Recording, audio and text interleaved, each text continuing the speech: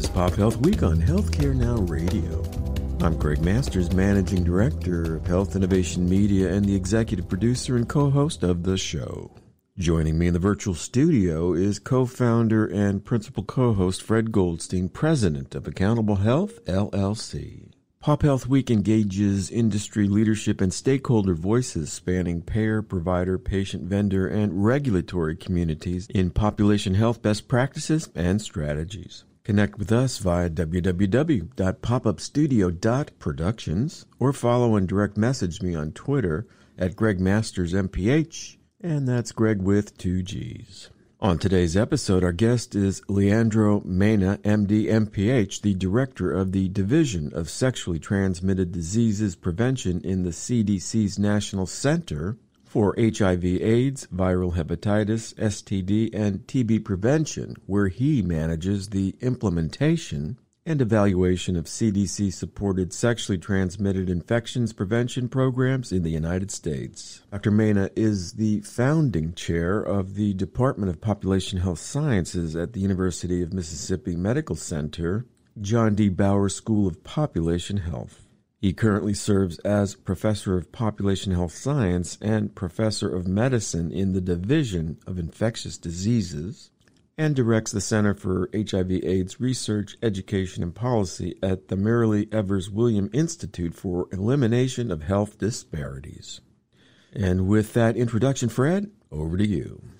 Thanks so much, Greg. And Leandro, welcome back to Pop Health Week. Thank you. Glad and so honored to be here. Yeah, it's fantastic to get you back on. There's been a little bit of a change in your career since the last time we spoke. I think it's just over a year now you've been at the CDC. So could you give us some information on what you're doing there at the CDC? Yes, absolutely. I mean, as you said, in August, last year, I joined the Division of STD Prevention at CDC. So now I direct, the division. The division is within the Center for HIV, viral hepatitis, STD, and tuberculosis prevention at CDC. And your group, as the director of that group, oversees the sexually transmitted infections area?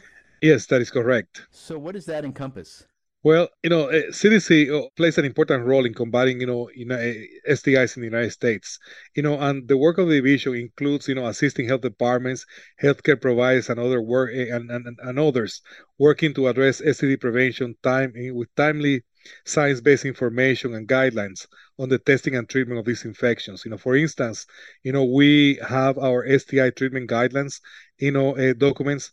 An accompanying piece called Recommendations for Providing Quality STD Clinical Services that highlights the services healthcare settings can offer to provide the highest quality STD care for their patients.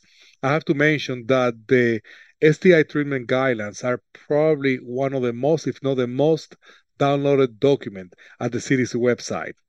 We also provide significant funding to state and local health departments on STD programs, as well as national STD and public health organizations. I mean, roughly 85% of the division funds go to programs and grants. Wow. And so when I think about it, I know that in some of the statistics, we continue to see an increase in STDs in the areas you're working. And it looks like it's 1.6 million cases of chlamydia, which actually has dropped since 2017. But the others, for example, with gonorrhea are up 25% since 2017, and syphilis up 68%. So we're continuing to see these increases, I guess, and you're working to try to reduce that. So what are some of the things that you're doing in the communities or with the clinics to try to help with that? Well, Fred, I have to tell you, we actually released last week our 2021 preliminary surveillance report, and STIs, continue to increase again in 2021. Some of the decreases we saw chlamydia primarily, as we suspected, were probably caused because of the impact of COVID-19. We are seeing, when it comes to primary, secondary syphilis, we saw the biggest year-to-year increase, 26% increase between 2020 and 2021. This is the largest number of cases that we have seen, glad you're sitting. In 73 years, since 1948, we have not seen, this such a high number of cases of primary and secondary syphilis in the U.S. And even more dramatic has been the increase that we have in congenital syphilis of about 24% between 2020 and 2021. Cases of congenital syphilis have tripled since 2017 in the past 5 years. And it's important because congenital syphilis is the one condition, the one STI that is associated with significant mortality. About 7% of congenital syphilis cases, right, end up in infant or mortality. And so when you talk about congenital syphilis, you're talking about children who are infected at birth or pre-birth and then born? Children who are infected, yeah, in uterus, or at birth, yes. Wow. And 7% of those are associated with death. Die, stillbirth, yes. Wow. And how did COVID impact the work of the CDC? I know they put a lot of effort focusing, obviously, on COVID itself. Were some of those resources moved from the STI groups to focus on that? And how did that impact potentially monitoring and prevention? COVID impact on STIs has really been interesting, right? In one side, increase, awareness of something that we have long known about STIs, which is the long-standing and ingrained social and economical factors that need to be addressed so everyone can achieve optimal health. You know, eh, eh, but the COVID-19 pandemic strained an already crumbling public health infrastructure. We had, because of decreased public health funding over almost 2 decades of insufficient funding, health departments experienced reductions in screening, treatment, prevention, and partner services, uh, uh, all contributing, to the increasing STIs, way before the pandemic. But because of the pandemic, during the pandemic, we saw also significant reductions in personal healthcare services, resulting in less frequent STD screening. We saw diversion of public health staff to respond to the COVID pandemic, and some of this staff was actually permanently assigned, to COVID-19. So we really have not seen a restoration of that. Uh, and then there were the lapses, that people having health insurance coverage, due to unemployment.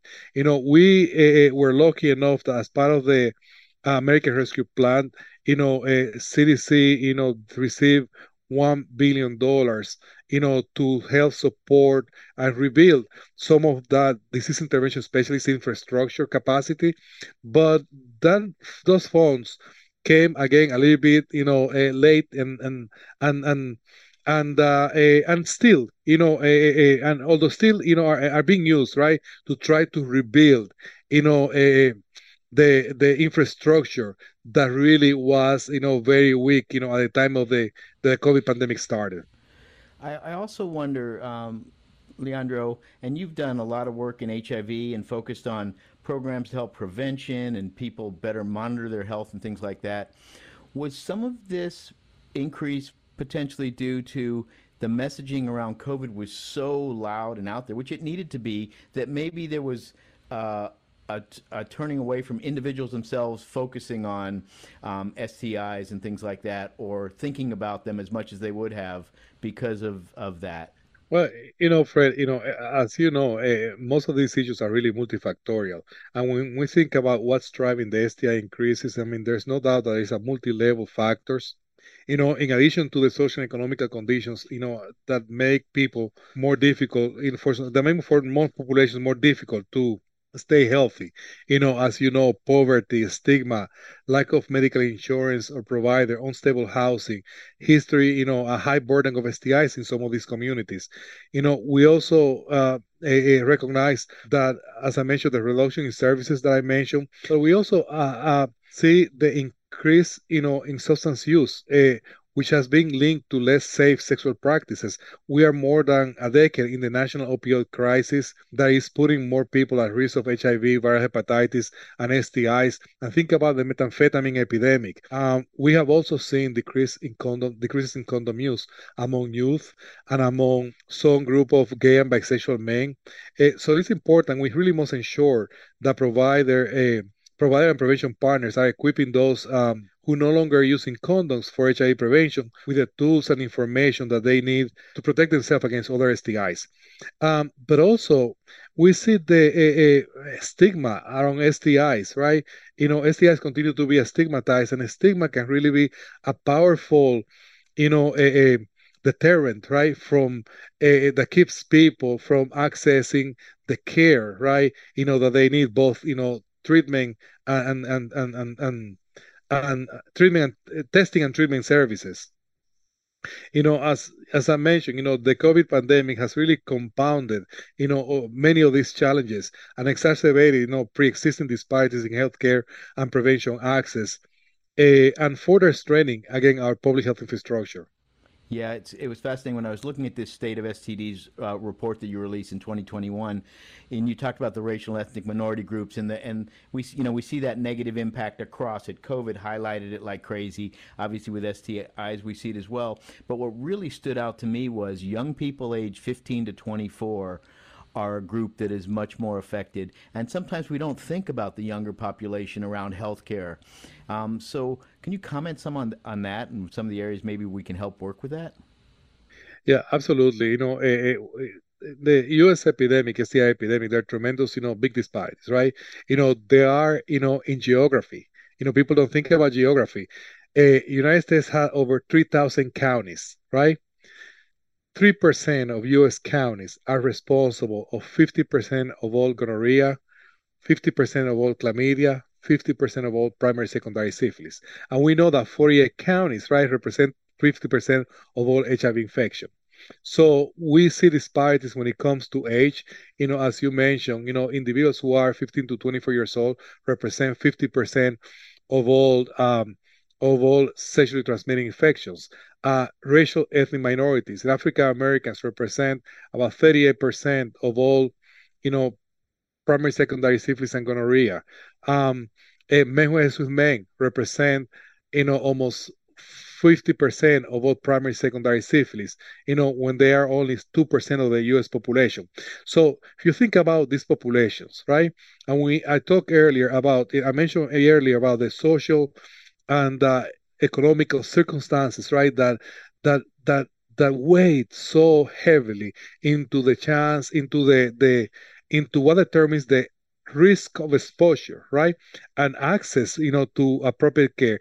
Then you have to start thinking about how can we distribute resources in those geographic areas, right, where they are most needed, and then within those geographic areas, who are the population? Which one are the populations, right, that are most disproportionately impacted, and work with those populations to develop tailored interventions that are specifically responsive to the needs of those populations. And I'm saying that, for example, the way you address a syphilis outbreak in Arizona, in Navajo Nation, is not how you're going to address a syphilis outbreak in Jackson, Mississippi, right? So that, I think that's the kind of tailored approaches that we need. Yeah, and something you've been talking about for years, and we've talked about on the show, et cetera, is this whole idea of culturally appropriate approaches to the community. And I know that you actually, look at this from an implementation and evaluation perspective as part of this, evaluating how these programs work. What are you seeing as some of the best practices out there that address some of these issues you've raised?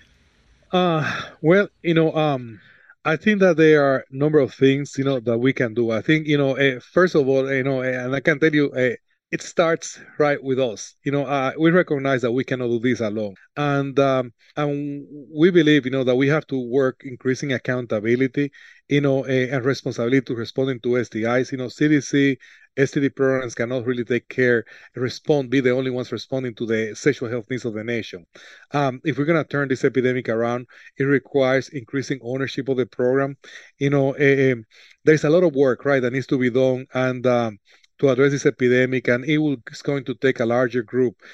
Within that, engaging local healthcare systems, clinics, community-based organizations, they're uniquely situated to respond to emerging STIs.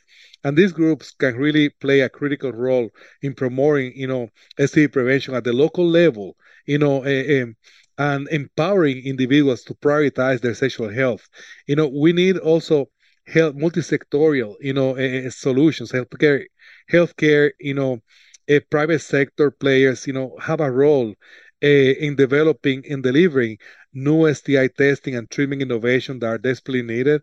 And then, I think healthcare providers, can really play an important and pivotal role in reducing stigma by integrating STI prevention and sexual health into the routine practice and creating a welcoming environment to all people. The other thing is that we really have to work, into adopting a syndemic approach, that takes, in consideration all these co-current,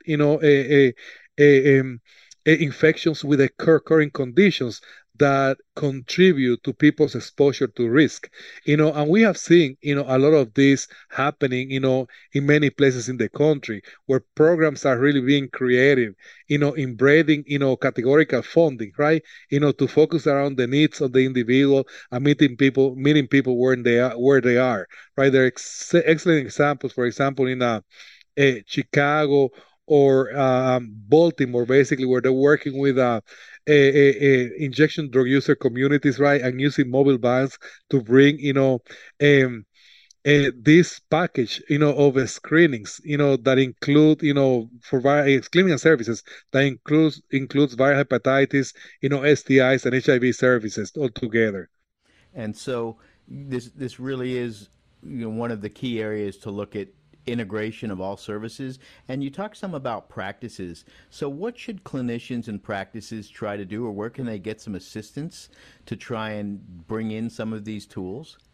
I think, first of all, I think when it comes to, sexual health, which is again, I think in many ways the port of entry, to a lot of this, and a really an excellent tool, for a clinician to build a relationship with their patients. Clinicians need to start to routinize, sexual history in their routine clinical encounter with patients. It's going to decrease the stigma. It's going to allow them to get to know their patients in a different level. I always say, I used to say when I train, right, we we don't give enough credit, right, to the lives that our patients lead, and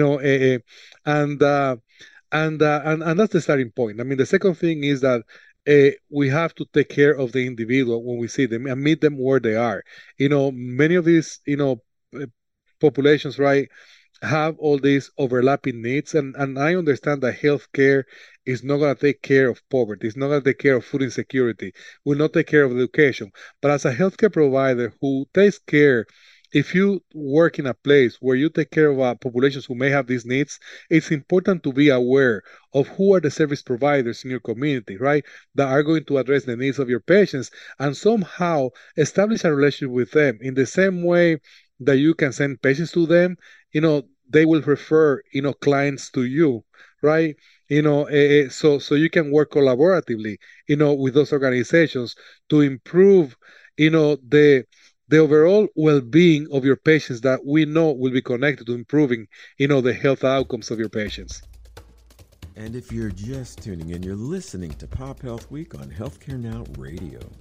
Our guest is Dr. Leandro Mena, the director of the CDC's Division of Sexually Transmitted Diseases Prevention. So integrating their practices with those community resources, and it's fascinating. You talk about the fact that they would refer back in, which I think is a great point, because if they're comfortable with what you're doing and understand what you're doing, they're going to help to identify people who could utilize those resources you have and send them back to your practice, which is not really an area I've thought too much about, but an interesting approach. Where do you see over the next couple of years as funding's picked up, and hopefully continues to pick up, you going with some of this work? Uh, you're very optimistic when it comes to the funding and picking up, but I can tell you the things that I'm really committed. I'm really committed to uh, improving, as I talk about expanding accountability, but the other important area is we have to increase access to sexual health services. I think that eh, I would love to see in the next 18 to 24 months how screening for STIs, right, gets out of the clinical setting. I mean, even tests that we currently have for self-collected of patients in clinical setting should be done outside of the clinical setting. So people can do it from the comfort of their home, from their neighbor's home or from a pharmacy, right? I think that will be in many ways equivalent, to in terms of expansion of access to gonorrhea chlamydia screening to what we had 20 years ago when nucleus amplification was adopted. I foresee one day where screening for STIs is as simple as inexpensive as going to a pharmacy and getting a pregnancy test. I think that in order to be able to do that, right, we need to also invest in innovation and discovery. We need to have better, methods to diagnose diseases, like syphilis, right? That we still having to rely on serologic testing that requires, interpretation, requires very often sometimes, expert interpretation and access to serologic history that sometimes is only available at the health department. We need, a better oral treatments, for some of our infections like gonorrhea or syphilis, for which we only have really one injectable alternative. And then finally, I think we need vaccines, right? That will be the holy grail. I mean, we have some good news in recent years about the meningococcal, vaccine, the outer membrane vaccine, being 40% effective in retrospective studies, reducing, incident gonococcal infection. So I think that it would be fantastic, right? If we could have the investment and the develop, and see the development of vaccines that will prevent, gonorrhea, chlamydia, herpes, or treat herpes and syphilis. Wow. So you're really talking about, and we've seen some of this rapid change, obviously, with COVID, and it sounds like a couple of things are sort of related to that. Perhaps in-home testing you mentioned, and you see something like that for STIs and STDs, as well as technology. Do you think some of the move to telehealth might help with some of that access issue? If we can set those up, perhaps just a telehealth for STDs or something like that? Yeah, absolutely. I think that, telehealth, and home collection or self-testing combined can really close important gaps, when it comes to access to care. Think about how many people live in rural areas, for example, in part because of the stigma around STIs. Even when you may have a provider there, the local provider, that may not be the place that they're comfortable going. I work, as you know, as medical director of an STD clinic, for almost 20 years in Mississippi. And a good proportion of my patients had a primary care provider, right? And when I asked them, well, why don't you go to your primary care provider so he can take care of these things? I said, well, I'm not comfortable, going to them, talking to them about these things. So people, I think there is a place, and there will always be a place for specialized STD care. The Because people look for because of the expertise, people comes, because of the um confidentiality, right? But people also comes because of the convenience in terms of walking, and low cost. And telehealth can really, you know, become one more tool to increase access, right? To all that. Yeah, when you think about some of the issues, I remember, even from a mental health perspective, people didn't want to park out in front. Somebody might see their car there, and so you have the same issues with the stigma around STDs, et cetera. So obviously, having a place where you can feel safe and confidential, and expertise obviously is another critical area. How has it been for you in your transition from the university setting and the clinic in Jackson to working at the CDC? It's been interesting, Fred. It's a very different environment, a totally different environment. And to be honest with you, I've been here for 1 year, and I still feel that I'm learning, to identify which tools, I have available, to be effective, and how to once, and how to use those tools. So I think, I have a long way. I'm trying to do the best, I can. I'm lucky to be here working with such an amazing group of smart, very committed people, who really see their goal, every day, their goal is to improve the sexual health of American citizens, American people. Yeah, that's fantastic. And just one final thought in closing. You mentioned this need for taking the public health infrastructure and linking that with the private healthcare system. We've seen how that sort of potentially started with COVID. Do you see that continuing on? I mean, that's obviously a key piece of this. And are you hearing more discussions about that? I think we have to. I mean, certainly, I mean, in my division, that's our goal, right? We one of the priorities that we have is really expanding partnerships. Not only again with the private sector, but even within the federal government, right? We talk about how housing has such a influence, right, in health outcomes, HIV outcomes, STI outcomes. So we have to work with our partners, in HUD, to see how we can, leverage, and integrate, and work together to improve housing in some of these very vulnerable populations with the overall goal to improve health. So engaging the private sector, engaging the larger healthcare system is going to be important to really improve, public health and population health.